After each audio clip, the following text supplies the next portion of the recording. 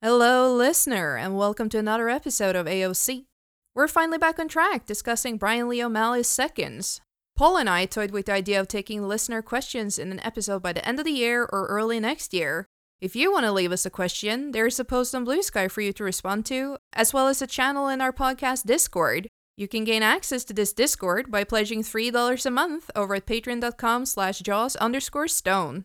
You can also find us at tumblr.com/theartofpod, at The Art of Podcast on Blue Sky, and at The Art of Comics Pod on Instagram. And the mood board for Seconds is as follows. Put out a piece of bread and some old clothes for your house spirit before you settle down with your loudest, most fun sweater and your preferred beverage. Until next time, let's ingest some mushrooms.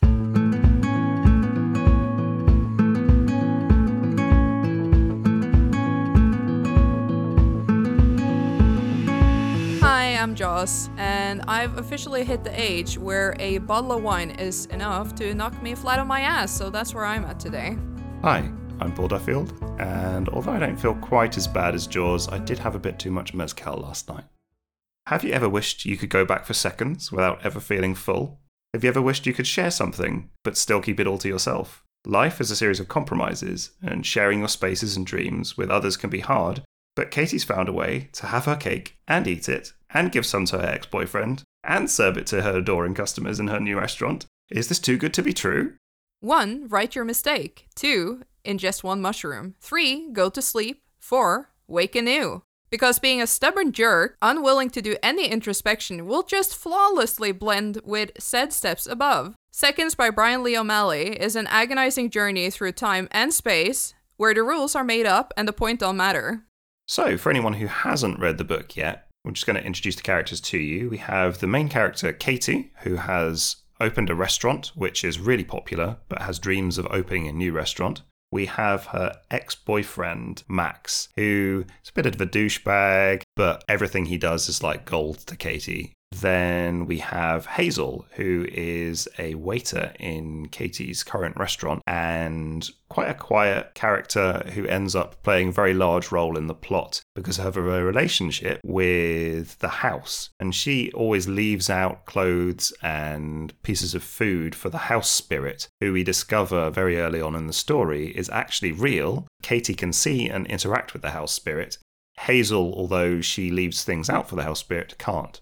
Our two different takes on the blurb have already got to the heart of this story, which is, I can imagine how much you enjoy it is going to completely depend on how much you can tolerate Katie. So, something occurred to me rereading this. 2015 was when I first read it. I do believe it was released in 2014. I bought this immediately after reading all of Scott Pilgrim, which I also really loved when I first read it and got my hands on it. And then I haven't really touched any Brian Lee O'Malley stuff until the last couple of years, where I bought Snot Girl Volume 1, 2, 3, which is written by Brian Lee O'Malley, but it's illustrated by Leslie Hung.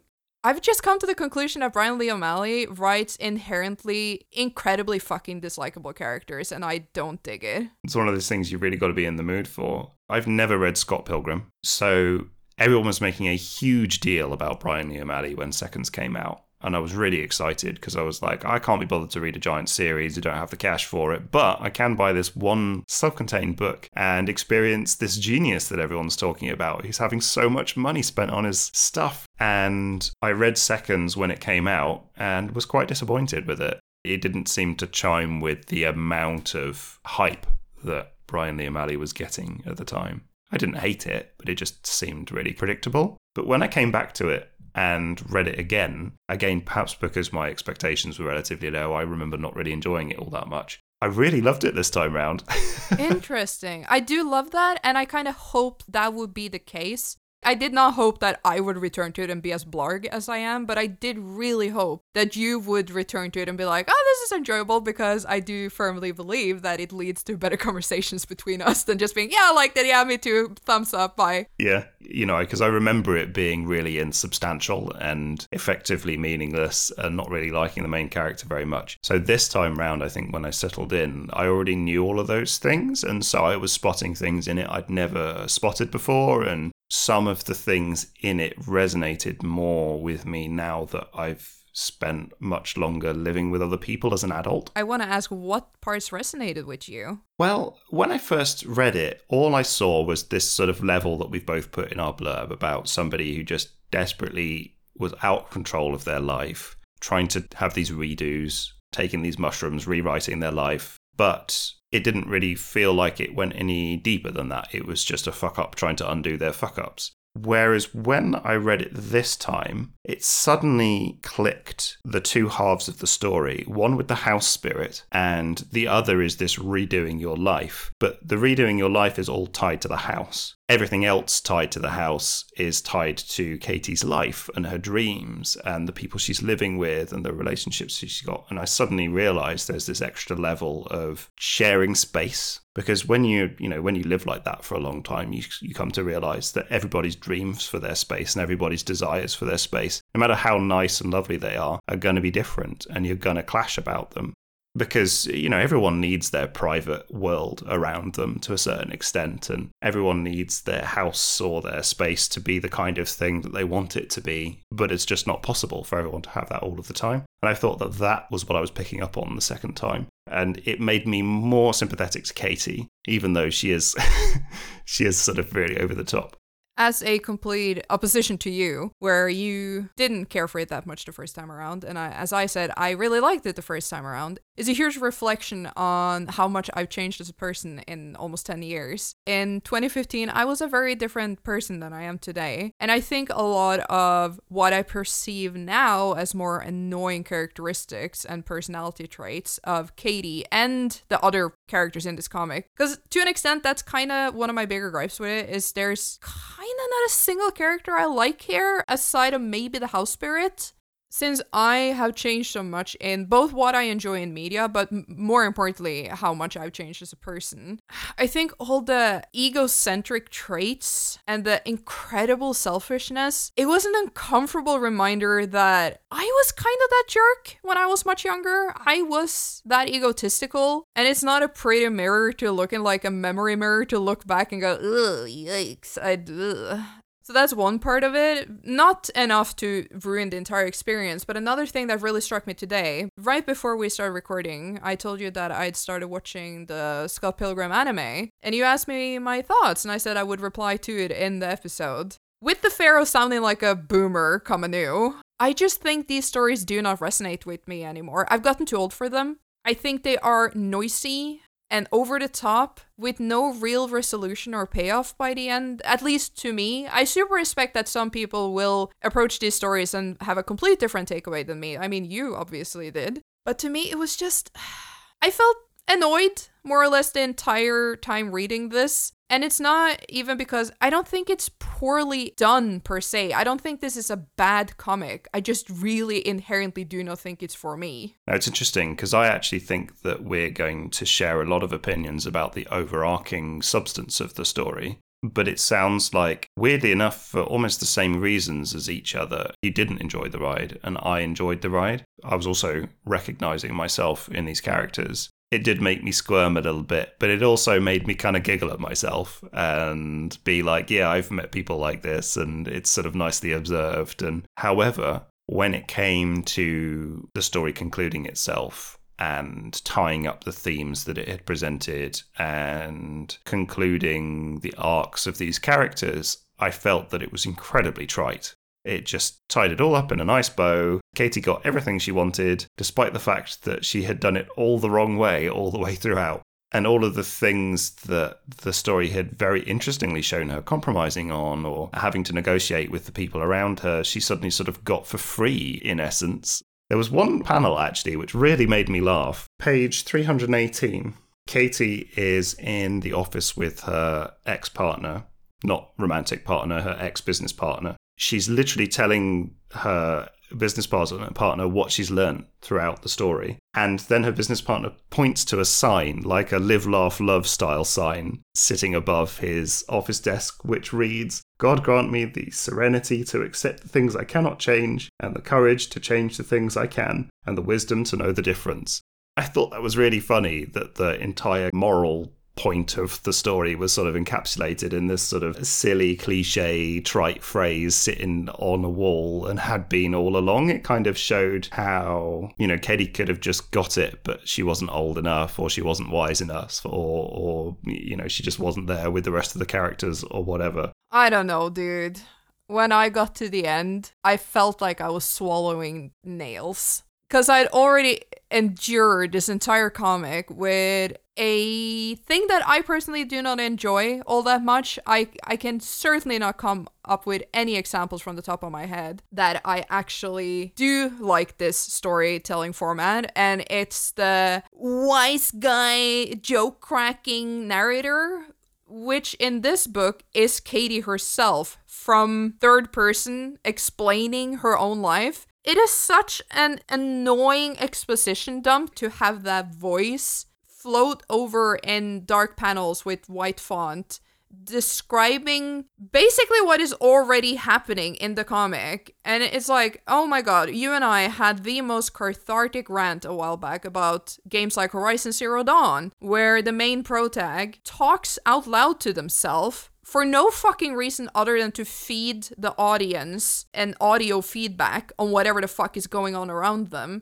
I don't need a bratty-ass teenager to reiterate the scenario to me with a fucking attitude. I'm like, my brother in Christ, I'm just playing a game here, and I'm too old for this nonsense, circa 15 years too old. So please, just let me play the game. And that was kind of my feeling with Seconds, where everything has already happened because it's been drawn and there has been dialogue within the comic itself that characters more or less organically have with one another. And then suddenly you have this annoying ass third voice out there sassing on her choices and just bringing home the point that she is struggling with confidence issues and whatever they're not. Like, she isn't certain of her choices. But that's kind of fucking obvious from how the character is written. And I get that this is probably a humor bit and it's probably just part of O'Malley's writing style, but it is so not for me. This is really fascinating because we're having these strange sort of like reversed relationship with the story. I could have said exactly what you said when I first read the book. It just irritated me.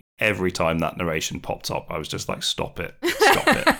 And this time round, maybe it was just that I already knew it was there, so I'd braced myself for it. But it entertained me, and it entertained me because there was an extra little level to it, which is that it's Katie's uncertainty. Yeah, that's kind of obvious. But what I liked is that she responded to it sometimes as if it was an actual entity in the story and contradicted it or told it to shut up. And you saw like exactly how tunnel vision she was, in that she already knew the right thing to do because the narration was telling her the right thing or, pointing out the bad thing. Again, it's really valid. And this is 100% going to be probably the most critical I've been on any episode without leaving the episode with the opinion of hating this product, because I really don't. I do not hate it. But I must firmly admit that it just is not my kind of thing. The way that my taste has changed so much and developed in a completely different direction, this is the sort of stuff that I feel like you could hold this book open in front of me and go like, isn't this so funny? It's so funny. And I'm just looking at you with a deadpan face going, yeah, I get you're telling me to laugh right now, and I'm not laughing. It is not funny. We've both been on both sides of the fences with this book. Sometimes, if you're outside a joke slightly, it can push it so far in the other direction that it's more than just a joke you didn't get. It's actively irritating. It's a very strange thing about humour. Yeah.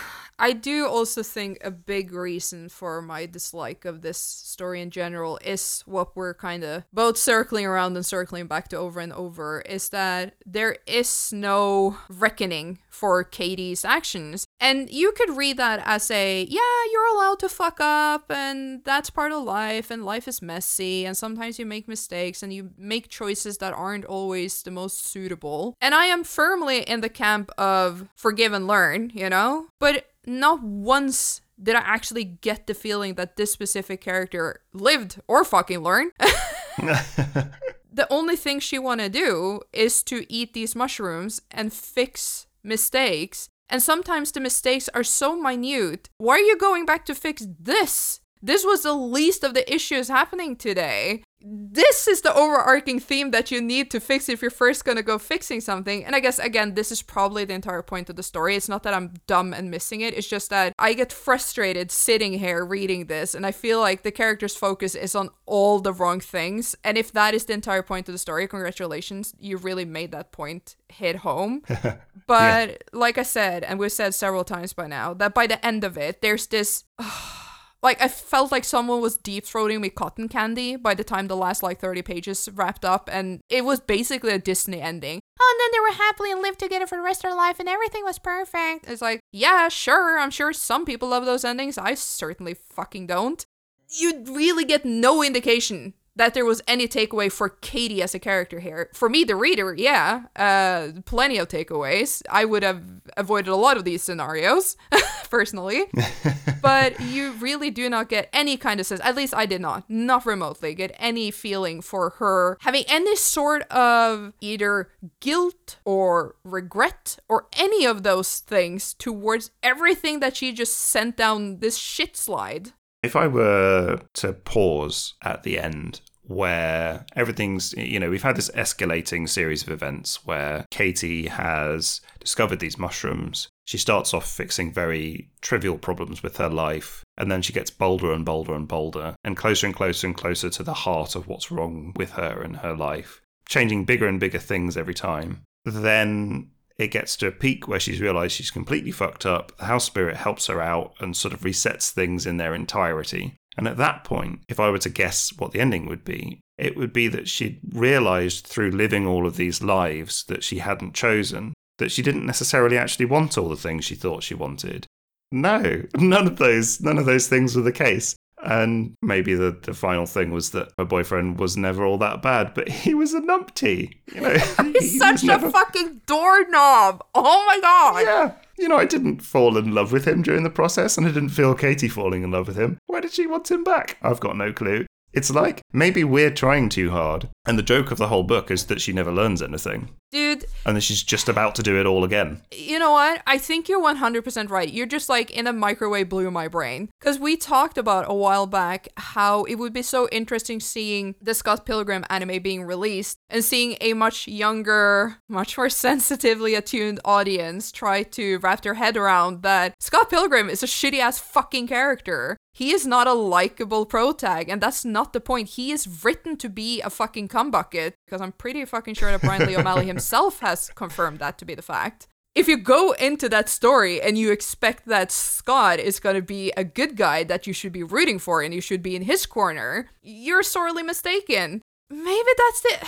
You know what? I think you're so right. I think we are, especially me, I think I'm super overthinking this. And once again, I'm going in with the expectation of there being some form of meaningful lesson here. But the lesson, I guess, is that some people just fucking suck and some people don't learn from their mistake and it will keep repeating them over and over and over until they fucking die. Maybe something small will stick along the way. Or maybe it won't, or maybe it'll stick for half an hour and then it'll fall off again. I've known people like that in my life before who just don't seem to be able to learn a lesson or see themselves. Or a funny story about somebody like that, I guess, isn't for everybody, but it's an interesting take on the world. Yeah, I am glad that you pointed out that maybe we are reading too much into it and maybe there really is no huger lesson of life takeaway here. Because that does mellow. I mean, it doesn't mellow my experience because that is what I felt when I read it, but it does mellow my aftermath. The fact that this episode kept being postponed and we weren't able to record time and time again, I just felt myself carrying that annoyance inside because I was so ready to talk to you and feel a release of this experience and be like, I need Paul to set me straight and I need to air my grievances. And I just walked for almost a month seeing people online being super excited that we're going to cover this and people going, I love Seconds House. And you're like, well, I don't. Just you wait. I'll tell you what I think of Seconds. Yeah. It felt like Witch Hat Atelier all over again, where when we announced that we were doing that, people were so happy. And I haven't heard from a single one of those people afterwards. That's very funny. Yeah. I knew this wasn't going to be kind of my absolute favourite read because, again, it's not the kind of thing that I typically tend to like. When we talked about Horizon Zero Dawn, you remember I was saying that it was written in the kind of Joss Whedon school of sassy, quippy humour all of the time. And, when I was 13, I enjoyed Buffy the Vampire Slayer. But as an adult, I'm not into that kind of humour. And this isn't quite that, but it sits nearby in that it's constant sass, it's constantly self-referential. I think that it's for some people and it's not for others, and maybe it suits a younger audience. Maybe even it suits a period audience. I don't know. It'd be interesting to see what the reaction to Scott Pilgrim is in general, whether it's just watched by people with a really fond memory of the original and enjoying it because of that, or whether it actually garners a new audience. Yeah, I personally think that Scott Pilgrim, the anime, will definitely attract a younger group of people just because it's hella flashy. I've seen 2 episodes now, and it's beautiful. I really enjoy how they adopted the art style of Brian Lee O'Malley. It is so suitable for anime because Brian Lee O'Malley has like the big oogly eyes and the bold lines, and it fits right in there without being obviously anime from the get-go. I actually did have the thought that I'm still on Tumblr because, I'm dead inside and no other social media is really working anymore anyway, so why not? And it occurred to me that I would not at all be surprised if we suddenly see a rise of people blatantly inspired by Brian Lee O'Malley's Scott Pilgrim, the anime, especially the color palettes and the bold line art and the very square-shaped body language. In the near future, just like we've seen for a while, everything was very Steven Universe coded, etc., etc. Like whatever is the big thing with middle to late teenagers tends to affect the internet art space for a while within that age group. I think one of the things that kind of bugged me about this book on both reads is that the concept of the plot is so similar to a book by one of my favourite authors called The Lathe of Heaven by Ursula Le Guin. And The Lathe of Heaven is a dense, really interesting social commentary in which a psychiatrist discovers that they can change reality by manipulating the dreams of their client. This psychiatrist has this sort of like messiah complex and thinks that he can fix everything wrong with the world. That's got sort of some really, really kind of hard-hitting underlying, not lessons exactly, but interesting observations on the way that the world works and how you can't have everything all at once. Whereas Seconds sort of happily skips around all of those deeper things in a cheeky way. It's indicative of the kind of book it is, I think, and the kind of storytelling inside. Yeah, and I guess to the defense of Seconds, I am firmly in the camp that you can take a very high concept and distill it to a point where it is on a very singular personal level. It doesn't have to be that grand world building scenario kind of stuff. And my personal feeling on world building, I've certainly ranted about it in the past. It doesn't interest me that much, and it quickly loses my attention when I have to learn about the kingdom of Bloody Blue with the politicians of blah de blah, with the beepity beepity boop and the boppity boppity bop. My brain just completely fogs over at some point. It's worth a note here, Lathe of Heaven isn't fantasy in the slightest. It sounds like a fantasy, but it's actually just a regular story. Okay. That is fair, but still, the concept in itself is fantasy adjacent because it's not something that's possible in real life. Right, yeah. And I guess that's the point I'm trying to make, that you can have a concept that, depending on in which hands it rests, that it can expand very far and involve a lot of people, or it can be on a very private level like it is in the story with Katie. And I personally have no problem with that because I like those intimate stories. What happened if the chosen one isn't the chosen one for the world, but just for their own life? Yeah, absolutely. But I wanted to ask you actually, and this sort of ties into it, when it got to the point where the worlds that she was accidentally creating, or as we discover hopping into, started becoming fantastical and full of strange things like giant corpses walking through the landscape and skeletons serving at her restaurant, how did you feel about that? This is where I think the comic shines for me, and I guess that says a lot about me as a person, but I love when it gets fucky-wucky. I just don't enjoy how Katie interacts with all of this, because just like, once again, we talked about before recording, we talked about Silent Hill Ascension, how the character just doesn't react to the monsters around him in a believable way. That's kind of my takeaway with Katie as well. And I don't need 20 pages of her having a mental breakdown about everything being scary, but I do feel that the atmosphere is excellent. It creates unease. Suddenly there is visible ramifications for her fucking around and finding out. She is now in the finding out stage of eating those mushrooms. And I do think it's executed in, at least for me, a very satisfying way of just showing tears in reality, basically, of how everything just melts together in this fuck soup of people looking weird or downright scary. And finally, there feel like there is some payback for what she's doing. But then, as we talked about, it just bloop, fizzles out because, once again, her way too generous and kind house guardian comes to her rescue and fixes it magically because apparently she's fucking God. Then we're just back to scratch and she learned nothing and there were no takeaways. And that kind of leads me to one of my many pet peeves with this, but in a story-driven sense. One part of me understands why the housing spirit is loyal to Katie because it's Katie's house, but it's Hazel, one of the co-workers, who has been continuing feeding this house spirit with clothes and food and compassion. I feel like in a way that, why the fuck is Katie reaping all the benefits here when Hazel is clearly the one that should be living the high life with this house spirit?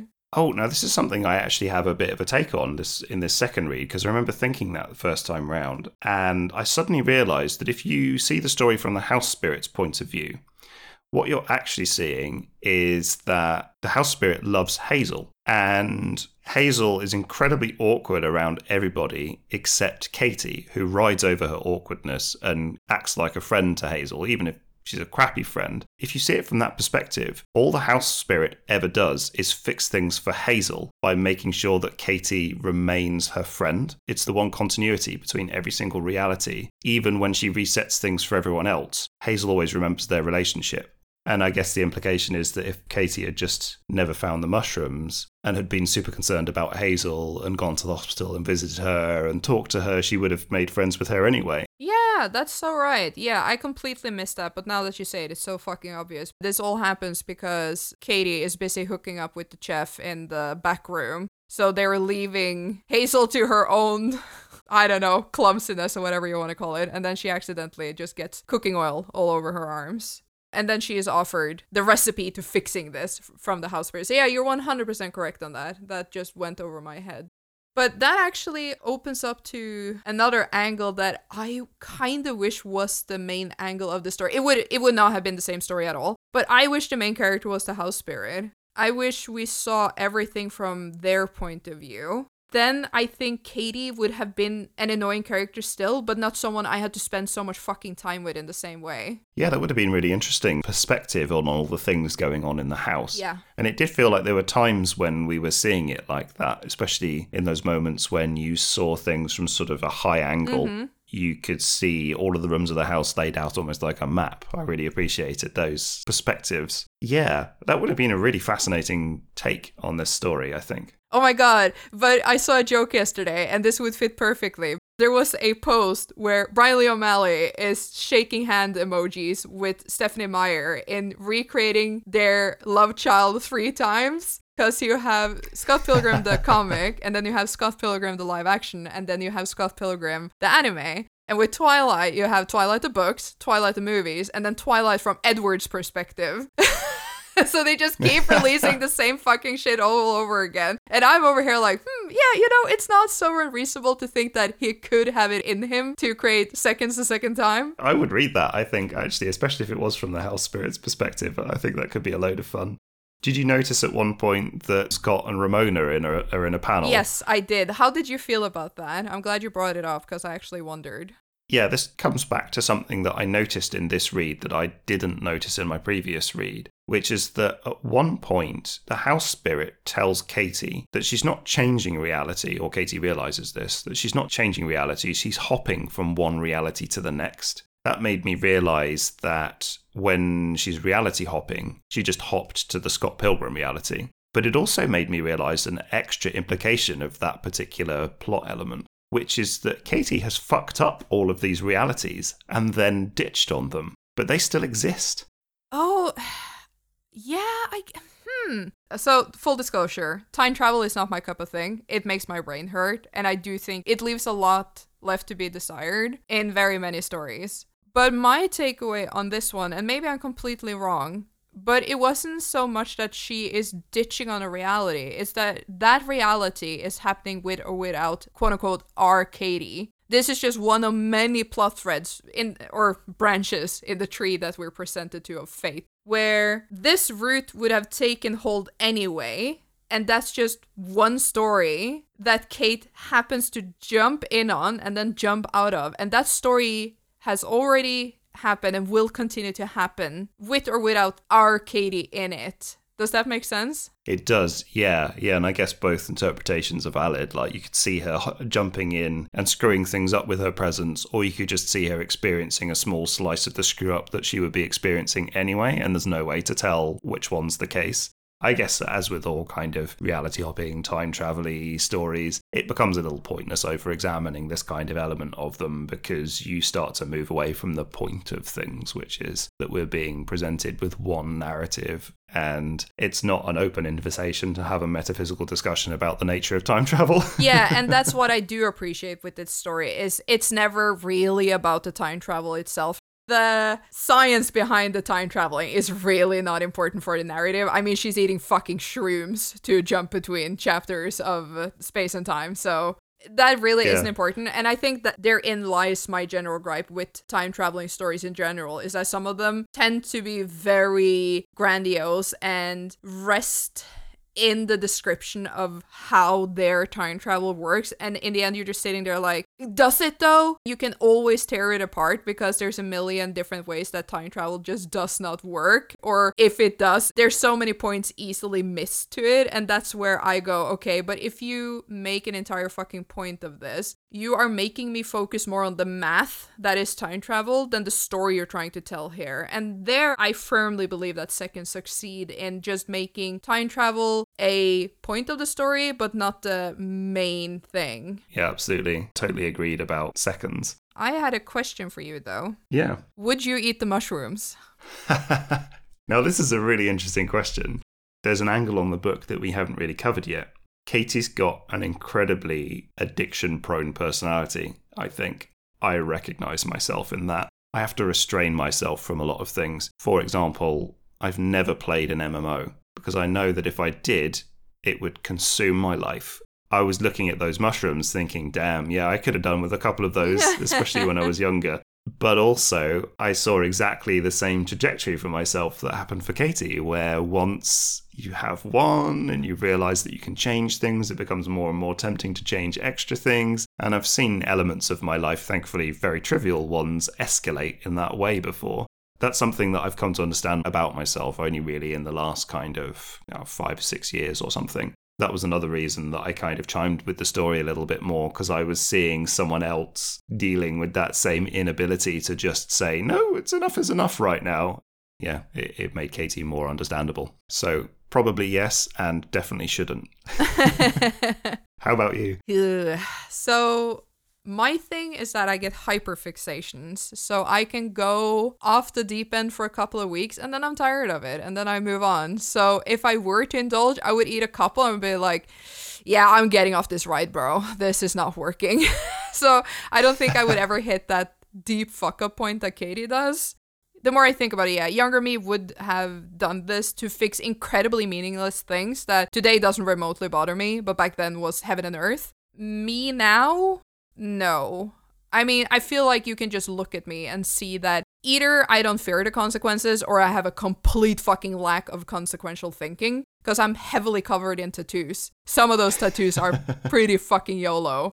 I am very much a person who believe in fucking around and finding out within reasonable borders. Never, hopefully not to a degree where you seriously hurt someone or, I don't mean in these large scenarios, but if it is like dyeing your hair pink or getting that dumbass tattoo or eating food and shitting your brains out because you're lactose intolerant or something, like those kind of things, those relatively harmless things in the big scheme of things, I am very much an advocate for doing those because they usually bring growth. You learn that you're lactose intolerant, or you learn that you either love or hate tattoos. And more than anything, it tends to give stories to tell. What is People if not stories to tell? And I wouldn't be without my stories. Yeah, absolutely. If you don't try it, at least, then you're never going to have that story to tell or that kind of richness of life to look back on. And I think it depends on personality to a certain extent. I can definitely, as I said earlier, I can recognize having done those things, but also that, I do have this odd, addictive, self-indulgent personality that I have to rein in a little bit. One interesting thing, I was just flicking through this book. We've talked a lot about the substance of the story, the characters and the delivery and what we meshed with. But quite unusually for us, we haven't really talked at all about how it looks and reads. And that's usually, we focus a lot on that more. Yeah, I do think I've noticed that when I focus a lot on the visual delivery, maybe it is because it's taking up such a huge part of the narrative in terms of, comics are, in my opinion, 70% visual and 30% story, like written story. I guess with this book, the story kind of got in the way of the art for me, where I enjoy O'Malley's art style. I think it's fun, it's whimsical, it's uniquely his. I would recognize it in a heartbeat anywhere. I actually took out my Scott Pilgrim collection today and looked at that, and I was shocked at how... I could tell that Seconds is much more refined. And to be fair, this is something that I also want to mention, is that he did not make this one alone. He had an assistant, a drawing assistant called Jason Fisher. He had a colorist called Nathan Fairbairn. And he had a letterer called Dustin Harbin. And then he had additional assistant provided by Megan Messina, Hannah Iobi, and Jeremy Arambulo. So this was a big group project. It's wrong to give all the credit to Brian Lee O'Malley alone on this, because this was definitely a group effort. And I think it shows, because it looks very different than Scott Pilgrim. I've been very, very careful within that environment to always be like, we really need to put the other creators as close to the front of the book as possible in terms of credits. I would have completely missed these extra credits if you hadn't pointed them out, because they're nowhere near the cover. They're in the half-title page before the imprint. But still, I would have wanted them at least on the back cover, if not the front cover. Yeah, I agree. I feel it's very much a product of this industry as a whole. And I do feel like we touched upon this several times, which is why I am so hellbent on bringing it up. Because I am either friends and or mutuals with several colorists and or letterers, and they never get the credit they deserve. It's in the similar ballpark for me when I'm so sick and tired of the writer getting so much fucking credit when drawing a comic is so much more of the work. Yeah, that's interesting as well. Like, Scott Pilgrim's all black and white, right? Yes, it is. I do believe they re-released it in a color edition, but I have the black and white one. Because I'd opened a page to sort of comment on the artwork. 24 and 25, which I thought flowed beautifully. Really funny moment when Katie's ex smiles at her and we see her transported by this douchey smile. It's brilliant because you get a read on his character. You can instantly tell what sort of a lazy jerk he is from this. And you can instantly tell how ridiculously taken in Katie is by something as simple as him grinning at her. But a lot of the quality and the impact of this page is in the lettering and colouring. There's a beautiful piece of negative space framing the bit where it says Max, Katie's ex. So you're drawn to that immediately. And then that's juxtaposed immediately with her reaction, which is this sort of like...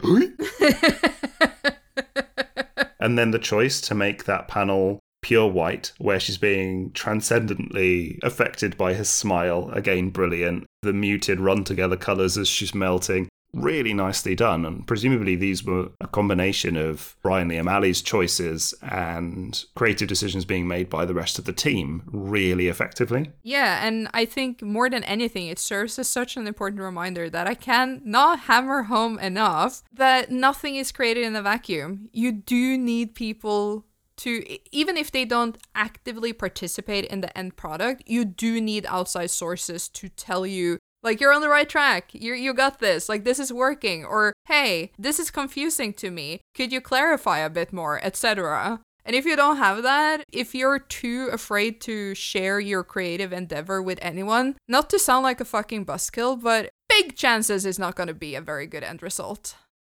Yeah, I feel like we have come to the natural conclusion that is Seconds by Brian Lee O'Malley. Do you feel satisfied with everything we've discussed so far? Yeah, absolutely. I think we've discussed the hell out of it. I don't really have many notes left. I've been really fascinated by the twists and turns in our conversation. It's been great. Despite my reading experience, which was initially not that fun, it's been a delight to finally blarg it all out with you.